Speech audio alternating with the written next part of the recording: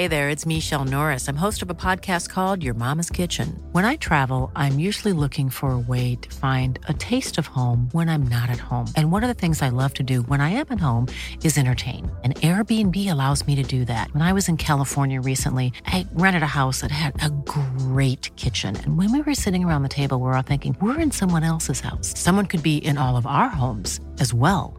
If you have a home, but you're not always at home, you have an Airbnb. Your home might be worth more than you think. Find out how much at airbnb.com/host. Mom deserves the best, and there's no better place to shop for Mother's Day than Whole Foods Market. They're your destination for unbeatable savings, from premium gifts to show-stopping flowers and irresistible desserts. Start by saving 33% with Prime on all body care and candles. Then get a 15-stem bunch of tulips for just $9.99 each with Prime. Round out Mom's menu with festive rosé, irresistible berry chantilly cake, and more special treats. Come celebrate Mother's Day at Whole Foods Market. On DAB, digital radio, online and on 1089 and 1053 AM, this is Motti Meets. The Emperor of fervent football punditry majestically sits atop of his sheepskin-adorned throne as he holds court with a football legend. Motti Meets on Talk Sport. Hello, it's John Motson here, and over the next few weeks I'll be hosting a new series of in-depth interviews here on Talk Sport. I'll be talking to 10 of my favourite football people, former players and managers whose most memorable moments in the game I've witnessed at first hand. In this edition of Motti Meets, I'm in conversation with former Coventry, Wimbledon and Wales manager Bobby Gould. Sanchez caught Young and Fashanu in there. And Sanchez was in there, and that's a goal for Wimbledon. Laurie Sanchez. And that moment is one of the reasons why Bobby Gould is joining me on TalkSport today. Now, welcome, Bobby. When you led Wimbledon to that famous victory over Liverpool in the 1988 FA Cup final at Wembley, it's a moment I'll never forget, and there'll be more of that later. But first, let's begin at the start of your career and your time playing at Coventry under the influential Jimmy Hill. It was an unusual start, to be perfectly honest, John, because I'd already been at Coventry City as a youngster, and the manager actually sacked me and said I wasn't going to be good enough. His name was Billy Frith. I left Coventry City and I went to the Labour Exchange, and I became an apprentice heating and ventilating engineer, and I spent 12 months at that. Billy Frith got the sack, and a fella called Jimmy Hill took over at Coventry City after Coventry City had been beaten 2-1 by Kings Lynn in the FA Cup.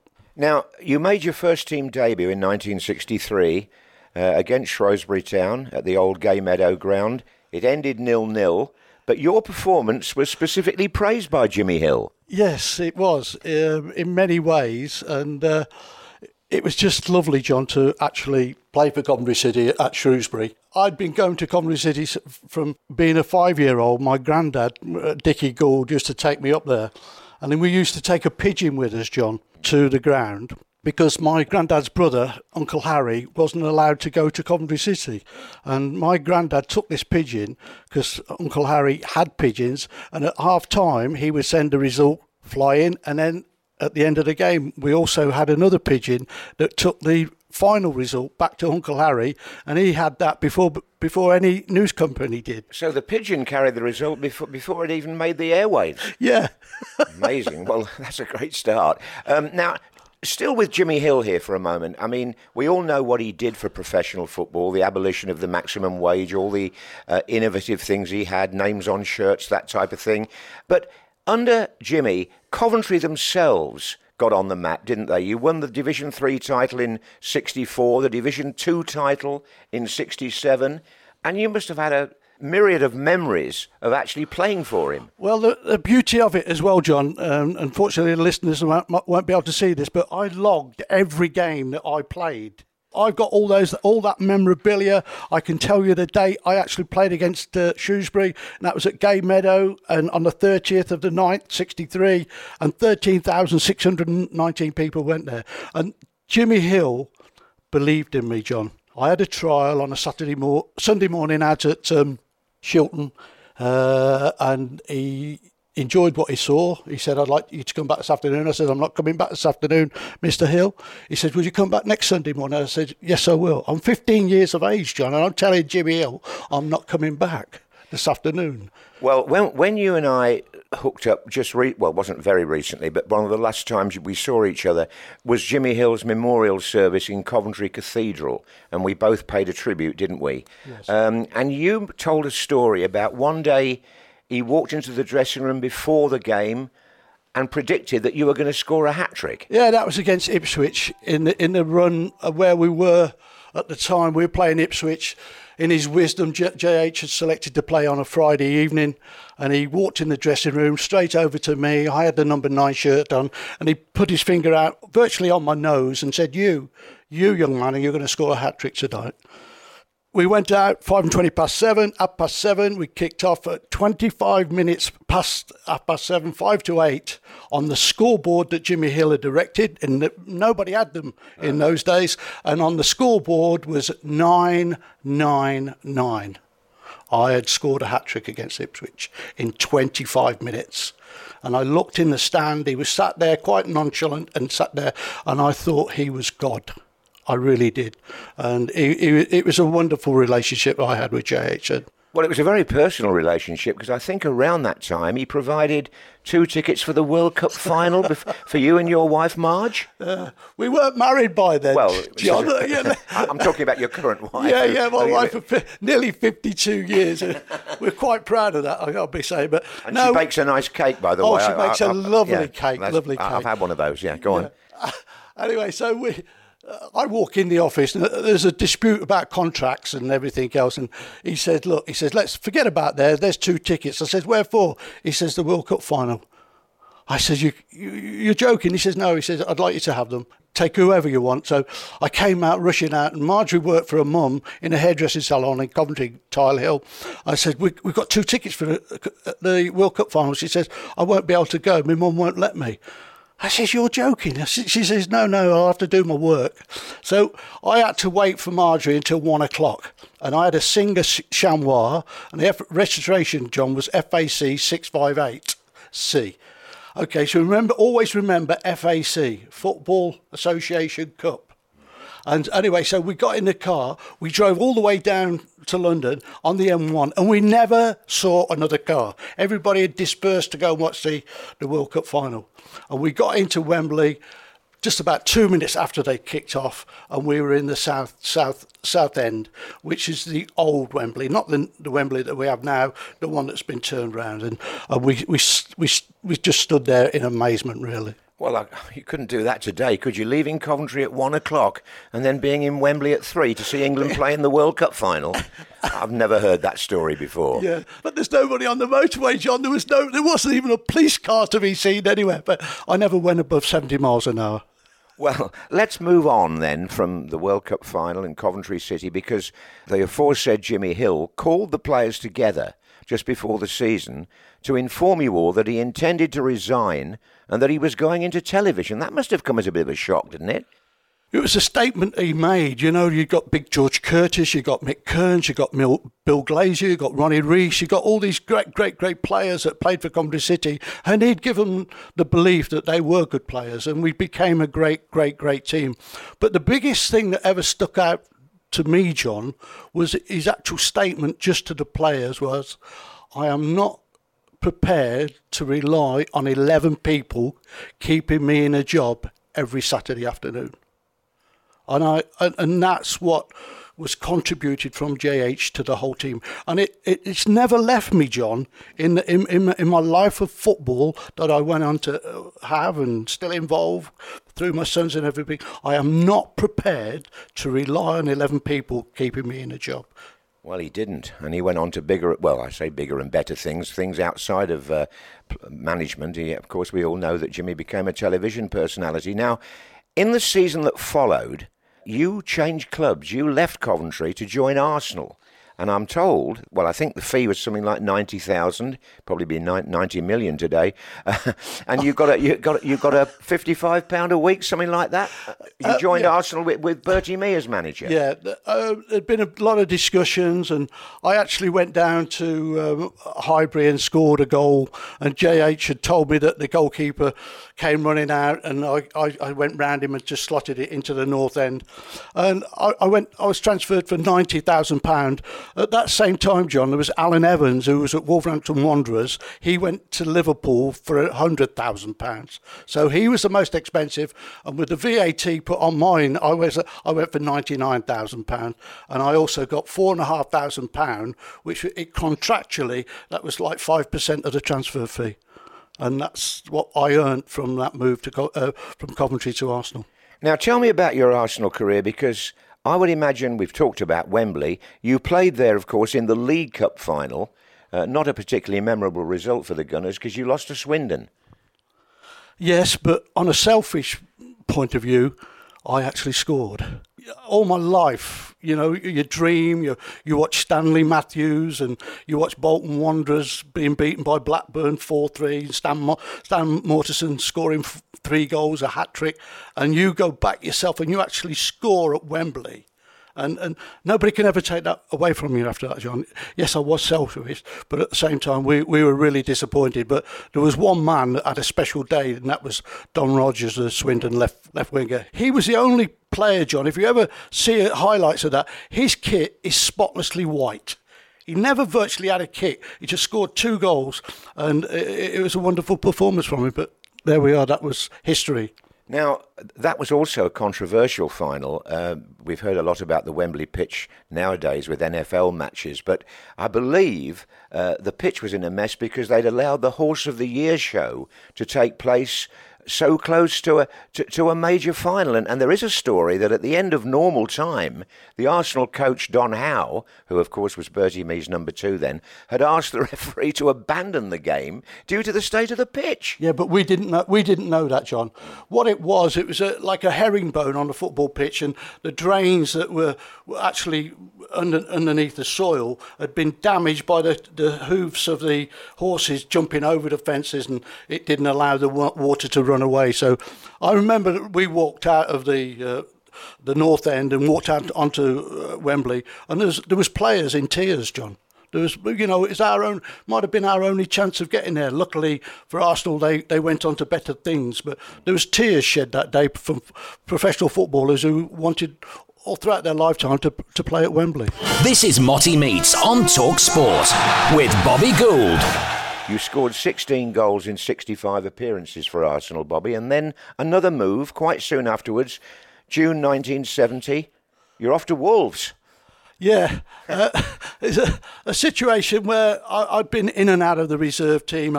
I hadn't scored the amount of goals. At Coventry, I'd got 40 goals in 80 games, and there was a manager called Bill McGarry at Wolverhampton Wanderers, and he'd been watching me.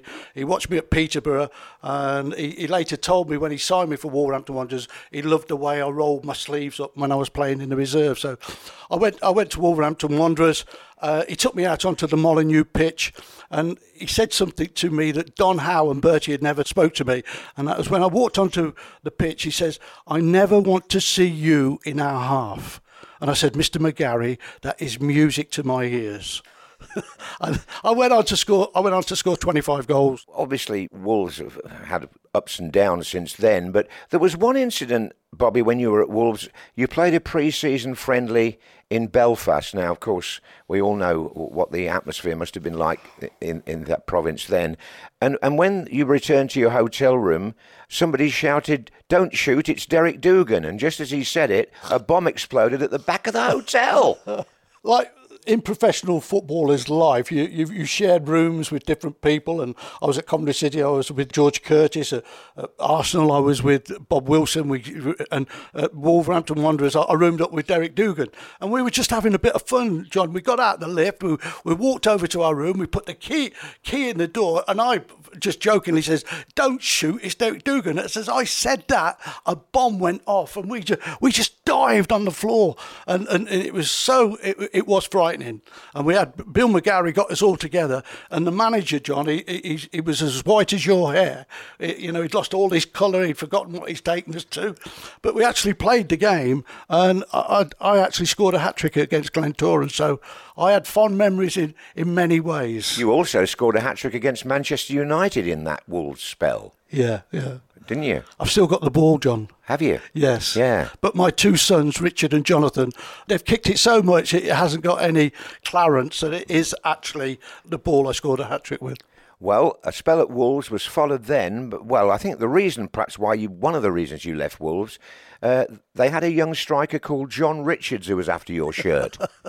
Richie was a lovely lad, and they had a gymnasium at Molineux, and in the winter they used to go in there and train. And John Richards, he could score goals with any part of his body.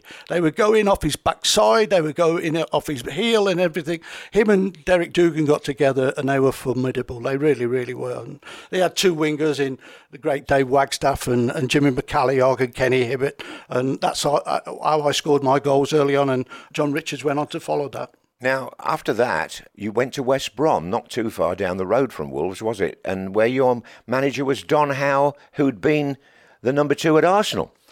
Well, the first meeting I had was with Bill McGarry, and he said, look, I've got Richards coming through. He says, West Brom have offered 60,000 for you. I'm getting my money back. Would you like to go? So I says, well, I'd like to go and meet Don Howe. I says, I'm not guaranteed I'm going to sign for him, because he was one of the persons that decided I had to go. I had to leave from Arsenal. Right. So anyway, I went over, I met Don, and the first words I said to Don was, I said, Don, why do you want me? He says, Goldie, he says, I just love your attitude in the dressing room. I said, so what about on the field of play? He says, well, we'll try and improve that a little bit. Well, you scored some goals for him at West Brom, but you weren't there that long. You moved to Bristol City. Yeah. You were the club's record signing. Was there any connection there, because Bristol City then were managed by Alan Dix, who I presume you'd known from your time at Coventry? Yeah, Alan came to Coventry with Jimmy Hill, and Jimmy Hill, JH, was a great man manager, but he didn't enjoy the coaching side, and I think he came across Alan Dix on coaching sessions, Alan came up to Coventry, played in the reserves with Coventry City, and was a good centre-half, but he educated us and he made us better professionals. And I felt that West Brom were going to get relegated. I said, well, I might as well earn £4,000 to put in my pension scheme, because they paid £80,000 for me to go down to Bristol City, and it was a record fee. So that's what I did. Talking of Alan Dix, I don't know where this has come from, but somebody told me about you had a wrestling match in the Bath in a half-time row. It was John Sillett and Alan Dix. We're playing at Hull, and we're having a really rough period. And I went on, and they got this left back at Hull, and he kept breaking and breaking. And we played with 3 up front, and he had the freedom of the park. So when we went in at half-time, Alan Dix came up to me and was pointing his finger at me, and he was saying, you got to track the left back, you got to do this and track him back. I says, look, I'm here to score goals. If you want the best out of me, just get the ball in the box. I can't tread back all that way and then get back up front. He says, I'll substitute you. I said, it's the best decision you have ever made. So he brought me off. So the players went out. I'm in the dressing room all alone. It was a big time when you just had the big bath and everything. So I put the taps on, the hot water and the cold water, and all of a sudden somebody tapped me on the shoulder. I turned around and there was a fisticuffs in the bath, and all I could see was me and Alan Dix scrambling about in a bath, and there was blood all over the place. So, but there we are, that was football, and we learnt a lot about each other. Well, it probably explains why you didn't stay at Bristol City too much longer. But I tell you what, it was a good move, Bobby, wasn't it? Because you were whisked back into the First Division, as it was then, by Ron Greenwood, and he signed you for West Ham. Yeah, it was sacrilege, really, John, that I was to go to West Ham, because they were renowned for their wonderful one-touch football, Trevor Brooking letting the ball run and everything else. And at 28, it was an education, and especially when Bill Shankly said of me, he couldn't trap a bag of cement. that was one of his comments. And I went to West Ham, and unfortunately, John, it was a time when the house market fell apart, and I couldn't sell my house in Portishead, and so I used to commute daily, get up at 5 o'clock in the morning, travel all the way up, and everything else. So when I went there, they never had a five-a-side, John. If you imagine like having a little five-a-side and score a goal and everything, all they did was keep ball in different levels. And the circumstances were then that after about 4 weeks, I went up to Ron Greenwood. I said, Ron, do you play five-a-side? He says, what's that, Goldie? I says, a little goal there and a little goal there. We try and score goals. He says, how good is your left foot? I says, at 28, Ron. I says, not very good at all. He says, well, you keep playing. You just keep playing one touch and two touch. John, it was the best education in my life. Well, the Academy of Football, of course, as it's since been christened West Ham, was schooled by Ron Greenwood, wasn't it? Now, you were close to the cup final, another Wembley appearance possibly, but you were the unused sub for the 1975 FA Cup final between West Ham and Fulham. Was that a disappointment? We were 2-0 up. A young lad called Alan Taylor scored 2 goals in the final, 2 goals in the semi-final, 2 goals in the quarter-final. Wonderful performance. He came from Rochdale, lovely lad. We called him Sparrow because his legs were so thin. Anyway, so he scored all these goals. He scored at Wembley. We're 2-0 up, John, with 10 minutes. And in those days, I was sat behind Ron Greenwood and John Lyle. I had the biggest bout of coughing you could ever wish for. I just wanted to draw their attention to me.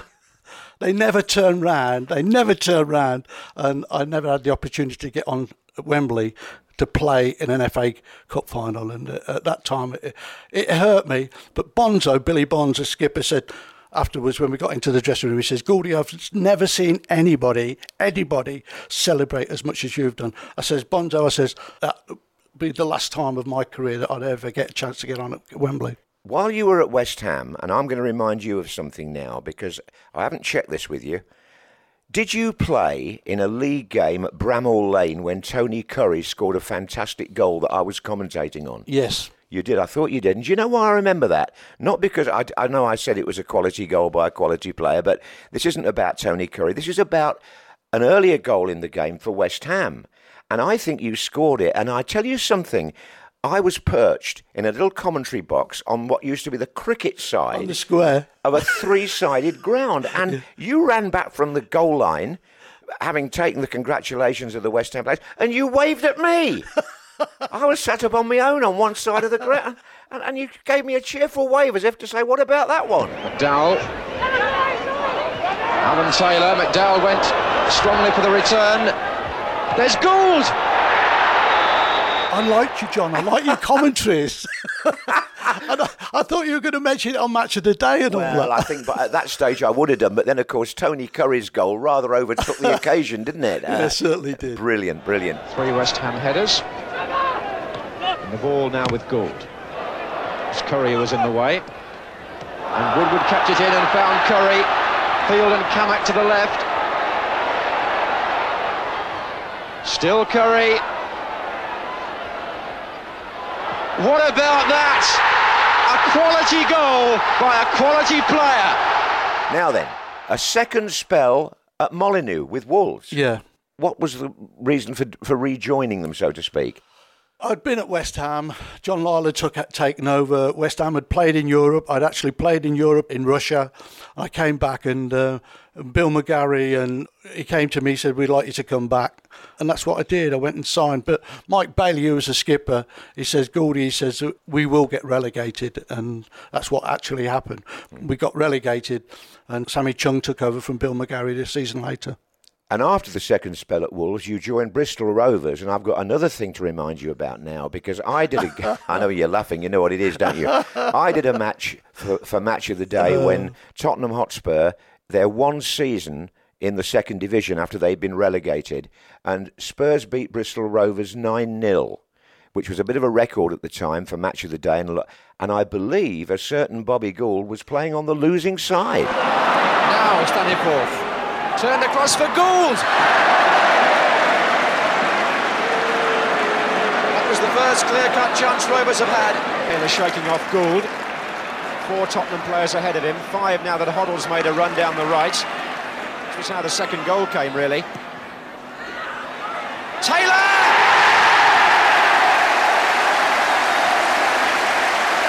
Peter Taylor makes it 3. Moores. Hoddle! He looked offside, perhaps, but the referee's given the goal. Number 9.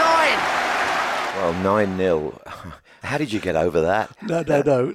Let's go back to the original start, John, OK? So I signed for Bristol Rovers. My debut game is for Bristol Rovers against Blackburn.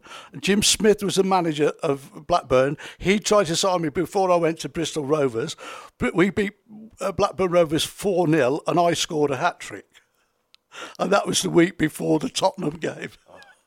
So there's a more of a build-up after that, because once we got beat 9-0, I'd been away with West Ham United to Norway, and I'd arranged to go to meet somebody in Ullesund to be their coach. So I travelled all the way over to Norway, having been dropped off from White Hart Lane at Heathrow. I got on the plane, flew to Norway.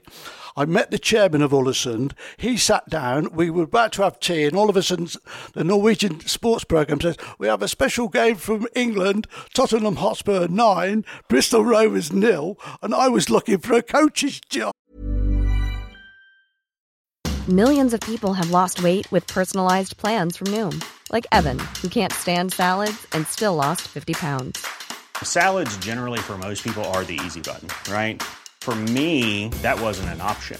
I never really was a salad guy. That's just not who I am. But Noom worked for me. Get your personalized plan today at Noom.com. Real Noom user compensated to provide their story. In 4 weeks, the typical Noom user can expect to lose 1 to 2 pounds per week. Individual results may vary. Hey there, it's Michelle Norris. I'm host of a podcast called Your Mama's Kitchen. When I travel, I'm usually looking for a way to find a taste of home when I'm not at home. And one of the things I love to do when I am at home is entertain. And Airbnb allows me to do that. When I was in California recently, I rented a house that had a great kitchen. And when we were sitting around the table, we're all thinking, we're in someone else's house. Someone could be in all of our homes as well. If you have a home, but you're not always at home, you have an Airbnb. Your home might be worth more than you think. Find out how much at airbnb.com/host. Mom deserves the best, and there's no better place to shop for Mother's Day than Whole Foods Market. They're your destination for unbeatable savings, from premium gifts to show-stopping flowers and irresistible desserts. Start by saving 33% with Prime on all body care and candles. Then get a 15-stem bunch of tulips for just $9.99 each with Prime. Round out Mom's menu with festive rosé, irresistible berry chantilly cake, and more special treats. Come celebrate Mother's Day at Whole Foods Market. This is Motti Meets on Talk Sport with Bobby Gould. Well, you finished your playing career at Hereford, Bobby, where you also began to do some coaching, and I think that was your next ambition, really, because I believe that the turning point here involved Geoff Hurst and Chelsea. Yeah, I went on an advanced course with Geoff Hurst, and because he was my hero, and there was about 7 or 8 of us, and I used to say to Geoff, "I'll clean your boots, Geoff. Do you want a cup of tea, Geoff?" I was his lap boy, really, and we had 2 years at Bisham Abbey where we were put fast track through, and we were educated in all quarters, and it was a fantastic upbringing, really. And Geoff Hurst, on our departure of the second year, said, "Gouldy," he says, "if I ever get a job, you'll be my number 2. So we both went our own ways, and I was at Hereford and I was playing for Hereford, and I went up one day and in the afternoon to play in the reserve game, and the young girl on reception says, "Oh, you've got a phone call from Chelsea." So I answered it, and it was Geoff Hurst. He says, "Gouldy," he says, "what are you doing?" I says, "I'm just about to play in the reserves for Hereford." He says, "No, you're not." He says, "You're my number 2 at Chelsea. Get your backside in the car and get yourself up here now, ASAP." And so that's how my coaching period started in my footballing life. And you just missed out, Chelsea were then in the second division, you just missed out on promotion back to the first division in the 80-81 season. And I remember a game that I again was commentating on at Stamford Bridge, and I believe Jeff Hurst and you very kindly took me to a little restaurant not far from the ground so I could do some homework on the Chelsea team, and you went out the following Saturday and you beat Newcastle 6-0. Did we win that by that many? Rhodes Brown done an awful lot of good foraging on that left-hand side. Colin Lee is moving into the centre now. Here's Rhodes Brown taking on Cartwright. Lee! Oh, what a fine goal! And his hat-trick on the anniversary of those 4 goals for Spurs. He's got 3 for Chelsea.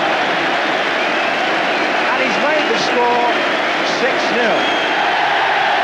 And a huge roar greets a fine Chelsea performance. Bobby Gould and Jeff Hurst can afford to feel well pleased this weekend. Hursty and I, we had a super relationship, but unfortunately, John, as the games went on, the next season we had a bit of a rough time, to be perfectly honest, and we just couldn't get into the top 2 to get them back into the first division as it was there.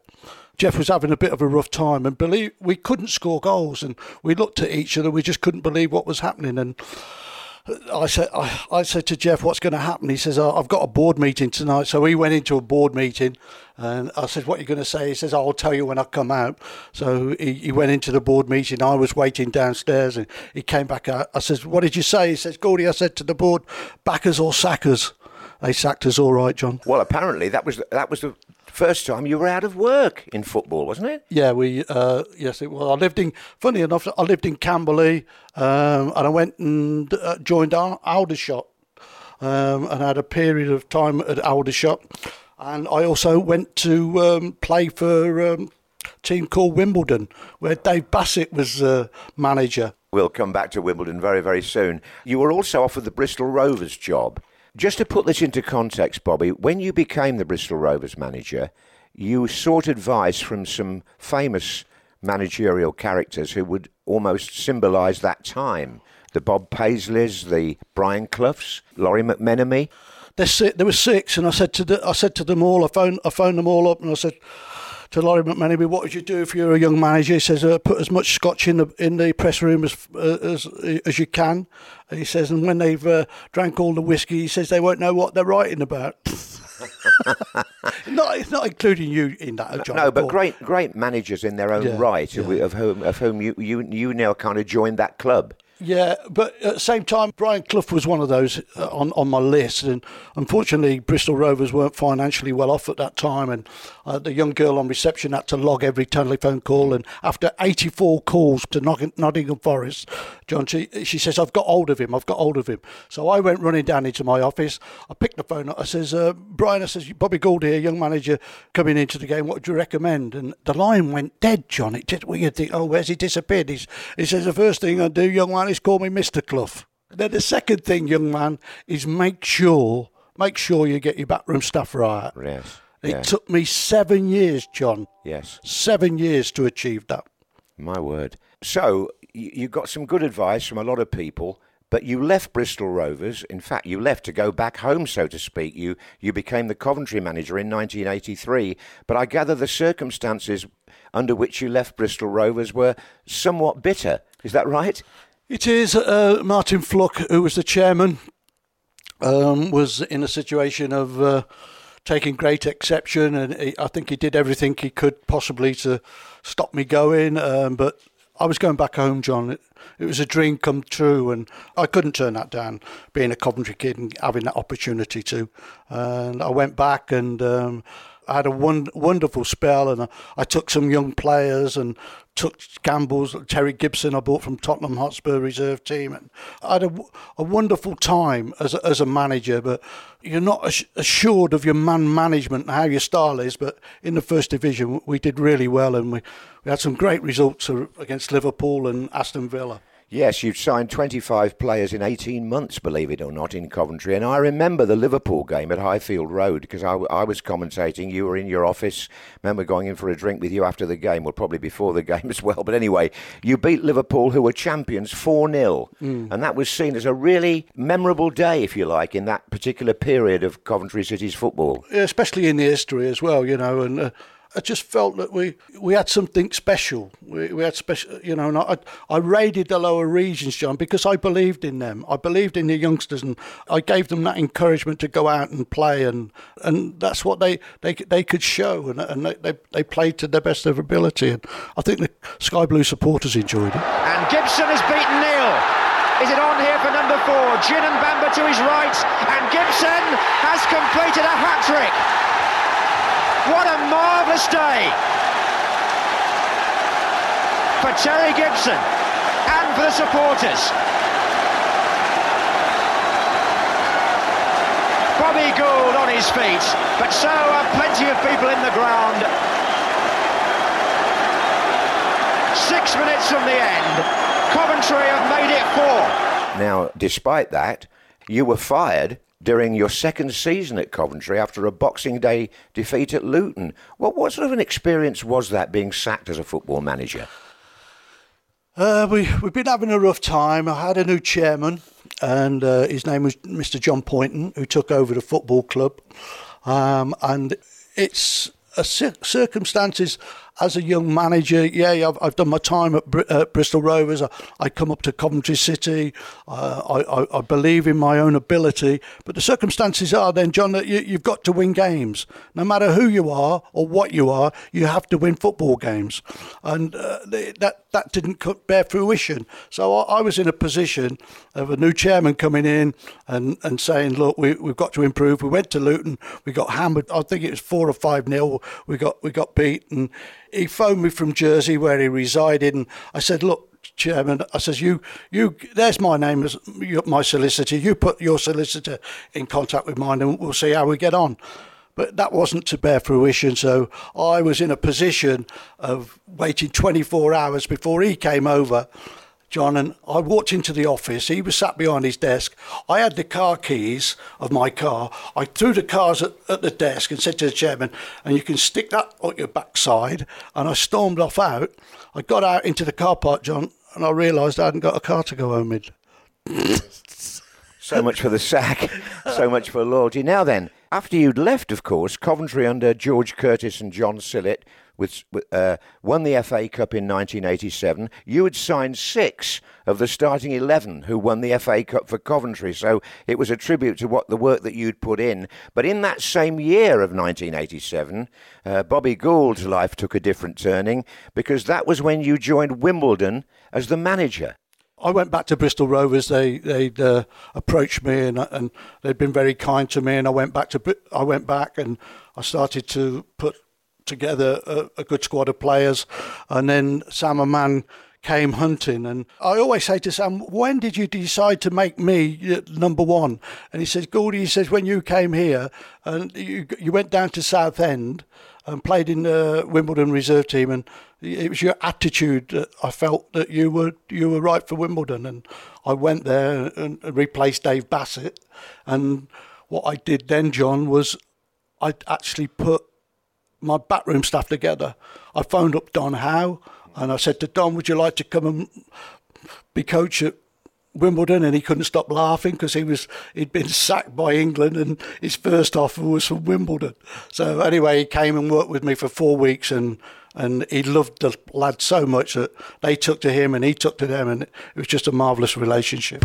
This is Motty Meets on Talk Sport with Bobby Gould. We have to come on now to 1988 and this memorable season and day when Wimbledon won the FA Cup. I'm just going to run through the records here to remind you of the games. I'm not going to go through all of them until we get to the semi-final.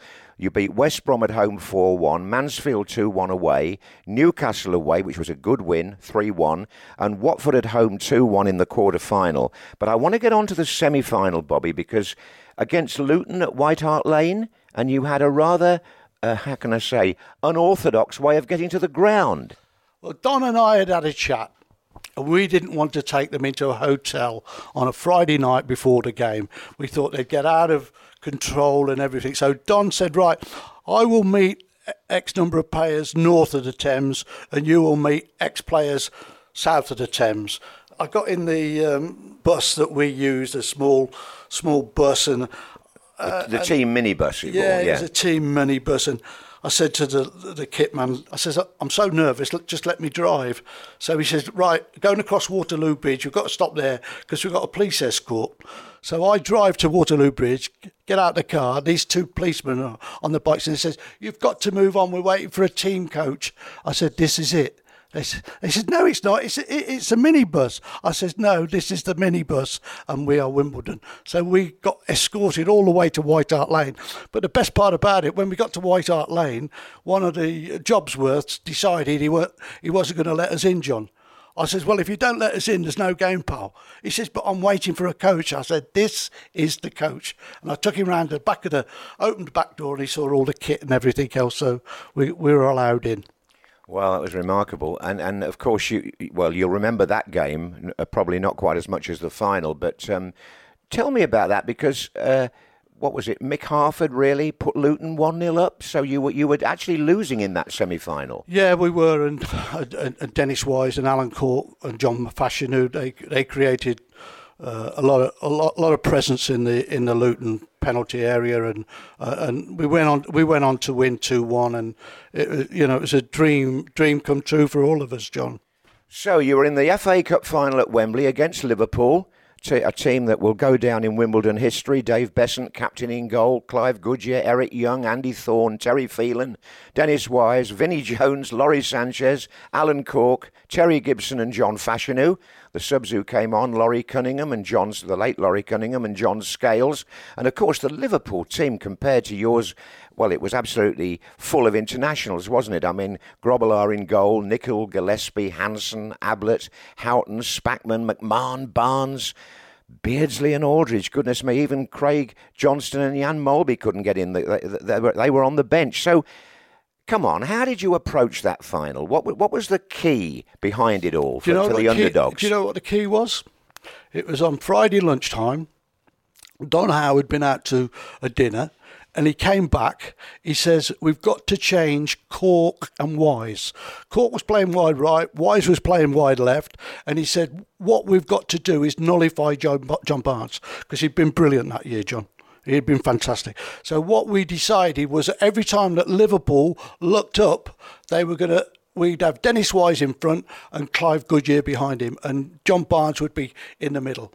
He was not going to be allowed to have a kick of the ball once Liverpool had got control. And Don had come back with this wonderful idea, and that was a talent. That was the knowledge of Don and defending football, and he was brilliant at it. And every time that Liverpool got the ball during that game, John Barnes never had a kick. Well, do you know something? It's the goal itself. I remember coming down to Plough Lane, as I often did, to see you play a league game. Curiously, you played a game on a Sunday, I think it was against Charlton, and I saw Dennis Wise take a corner, and I saw Laurie Sanchez score with a header at the near post. And I thought, I must memorise that, just in case, because, you're always, as a commentator, doing your homework, and it was quite a difficult one to pick out. Lo and behold, of course, the cup final at Wembley, the goal. Yeah, but 84% of our goals that season came from dead balls, and that was Dennis Wise. It was the delivery. It was the delivery of the ball, and and I inherited this from Dave Bassett. There's not all the glory of Don Howe and Bobby Goodwood. It was from the Wimbledon management before, and identifying that, nobody was ever going to stop Dennis, because he got a free shot, free curling of the ball, and once it was travelling, then Laurie Sanchez was the one that got his head to the ball. Wise will obviously take it. Sanchez, Cork, Young and Fashanu in there. And Sanchez was in there, and that's a goal for Wimbledon. Laurie Sanchez. Well, what a typical Wimbledon goal. Dennis Wise delivers the free kick. Laurie Sanchez sneaks in and glances it into the far corner. Indeed he was. So it was 1-0 to Wimbledon at half-time. Liverpool were clearly shaken by the way you'd taken them on. But they did, in the second half, get a penalty. And I've got a little story here because John Aldridge at the time was shuffling on his way up to take penalties, a little bit like Pogba this season. He was trying to put the goalkeeper off with his run-up. And I rang Dave Beasant, who lived near me, during the week, the Wimbledon goalkeeper, and I asked him what he was going to do if Aldridge took a penalty. And he said to me, doesn't matter what he does, I'm going to dive to my left. Well, we know the rest, don't we? I mean, what was your version of it? Well, the version was on Friday night after we'd done a stint of training, because Don says we're playing at 3 o'clock, we'll train at 3 o'clock. After training had finished, 3 players stayed out. Dave Beasant, Alan Court and Dennis Wise. And what did they do? They put the ball on the penalty spot, ran up, checked, placed it to the left. And they did that time after time. And I'm in the training ground, come on you lot, get off there. We're going up to the hotel. And they were out there all after, they'd have stayed out there. And you look towards their professionalism, and that was just sheer brilliance. And that went out, and that's what happened on Saturday afternoon. Dave Beasant in the week told me that he's been watching where Aldridge puts his kicks. Beasant thinks that, or thought the kick might go to his left or the right as we look, if Aldridge decides to go the same way as in the semi-final. He did, and he saved it, and made history. The first time ever that a penalty kick has not been converted in the FA Cup final here, and Beasant did guess right. His homework paid off. When did it occur to you, the sort of the impact, when did it hit you that you'd actually beaten Liverpool in the cup final? Do you remember your emotions on the final whistle? Yeah, I can. I've got a lovely picture of me and Don Howe, on one hand each. Our right hand is going towards each other, and we're tapping each other on the head as well. John, everybody in the whole history of reporting football were against us. There was nobody, virtually nobody, that gave us a chance. But we had that inner belief. We had that belief that we could win that game. Oh, the tension here. He's checked with both linesmen. Oh, and there it is. The crazy gang have beaten the Culture Club. Wimbledon have destroyed Liverpool's dreams of the double, and all over the pitch, their players are celebrating something which a few years ago would have been impossible. Now, I've got a picture as well, because that was the only time in my career that I got into the winner's dressing room as soon as the match was over at Wembley. And the reason was Des Lynam, who'd been doing the presentation on the gantry, came up to the commentary box immediately the final whistle went, grabbed me and said, come on, we're going down to get into the Wimbledon changing room. And I said, we'll never do that at Wembley. Anyway, we made our way down to the tunnel, and we had a producer then called Chris Lewis, who'd done a lot of filming with Wimbledon and got very close to the club. And Des slammed on the dressing room door. There were loads of people in the tunnel wondering what we were doing. And the door opened, and Chris Lewis was standing there, and he saw Des and I, and he said, come in. This was about, well, you only just come off the pitch after the celebrations. Fashion, who I remember, and Jones were lying on the floor covered in towels because they were so hot. And I remember a speech you made. I was privileged to listen to it, actually. And I remember you saying to the players, now, when you get back out there, don't give it too much of the old, aren't we great? Be careful what you say. Show a bit of respect to Liverpool. Don't lose your heads and start shouting the odds. I remember that speech. Do you? I do, yeah. I think I brought some, but I just wanted to bring them back down to earth again, John. You know, don't be leery. Don't be. You know, we're the greatest. We're not the greatest, but on that afternoon we were going to win that game of football. What about your celebrations? The celebrations was that I couldn't take them to a hotel because they would have got out of hand. So we had a marquee on the football pitch at Plough Lane. We took them all back. And John, what I actually did was I learned from my West Ham days as being a player. I said, right, you will have a table of 10 people. And they will be who you want on your table, 10 people, win, lose or draw. And that's what I tried to learn from my own experiences of being a player and what would I want and everything else. And me and Don got together and we enjoyed that, you know, coming together of the families. It was a family day and it was the club's day as well. Of course it was. I mean, I summed it up by saying the crazy gang have beaten the Culture Club. I mean, did you see yourselves as a sort of a team of upstarts that were taking on this so-called team of celebrities? John, how did you see the gap? John, they were a brilliant team. We had to nullify them. A lot of people refer back to the Vincent Jones tackle. A lot of people... I remember it. Yeah, so do I. Here's McMahon. Vinnie Jones caught him there. Everybody refers to it as in the first 10 minutes. John, it was well into 20-odd minutes before that tackle was committed. And okay, yeah, if we look back now, he might have been sent off, etc. But it's the commitment of the team. And Jones, he could be naughty, but we had to try and make him as a professional, better professional than what he was when Don and I went there. And that was our endeavour, to make them all better, because they all had a reputation. And I wanted to take that reputation away from them so they could enjoy their football careers. Well, you were enjoying yours at this stage, because I tell you what, you had a total of 3 seasons with Wimbledon. The positions in the old First Division, of course, the Premier League hadn't come about then.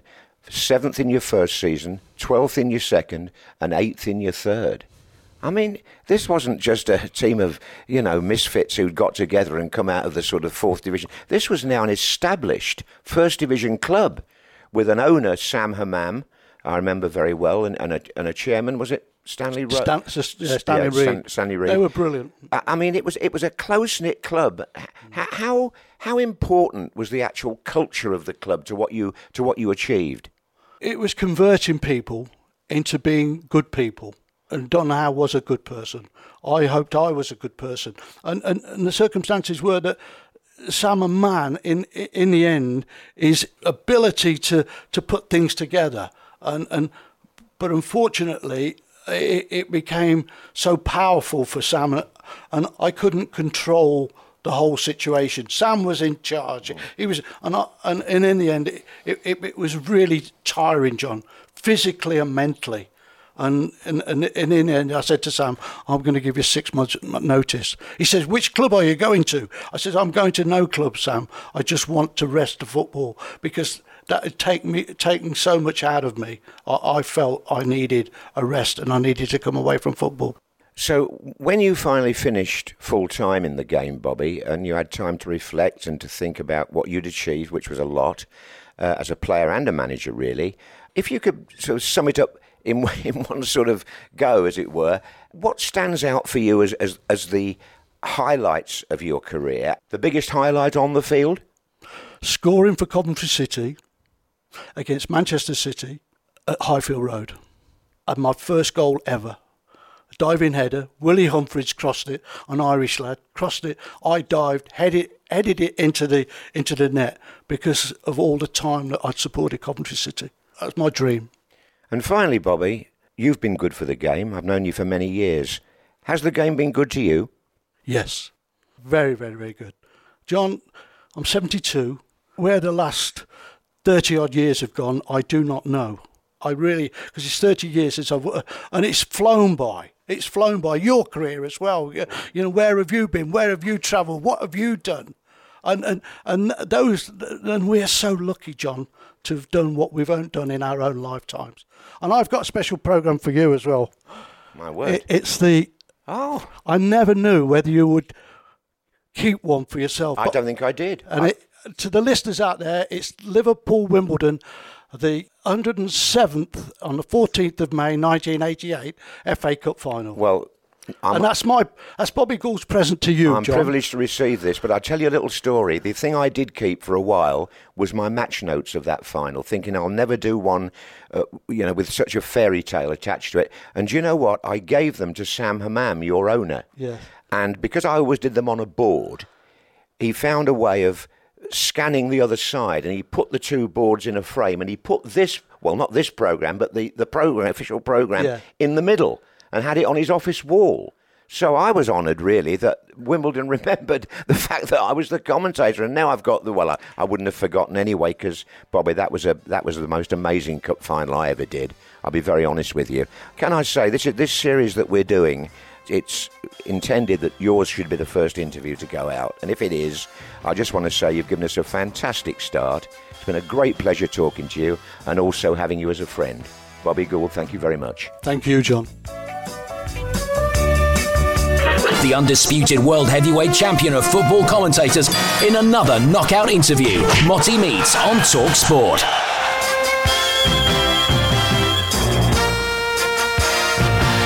This has been Motti Meets. Make sure you subscribe to never miss an episode, and I'll see you next time.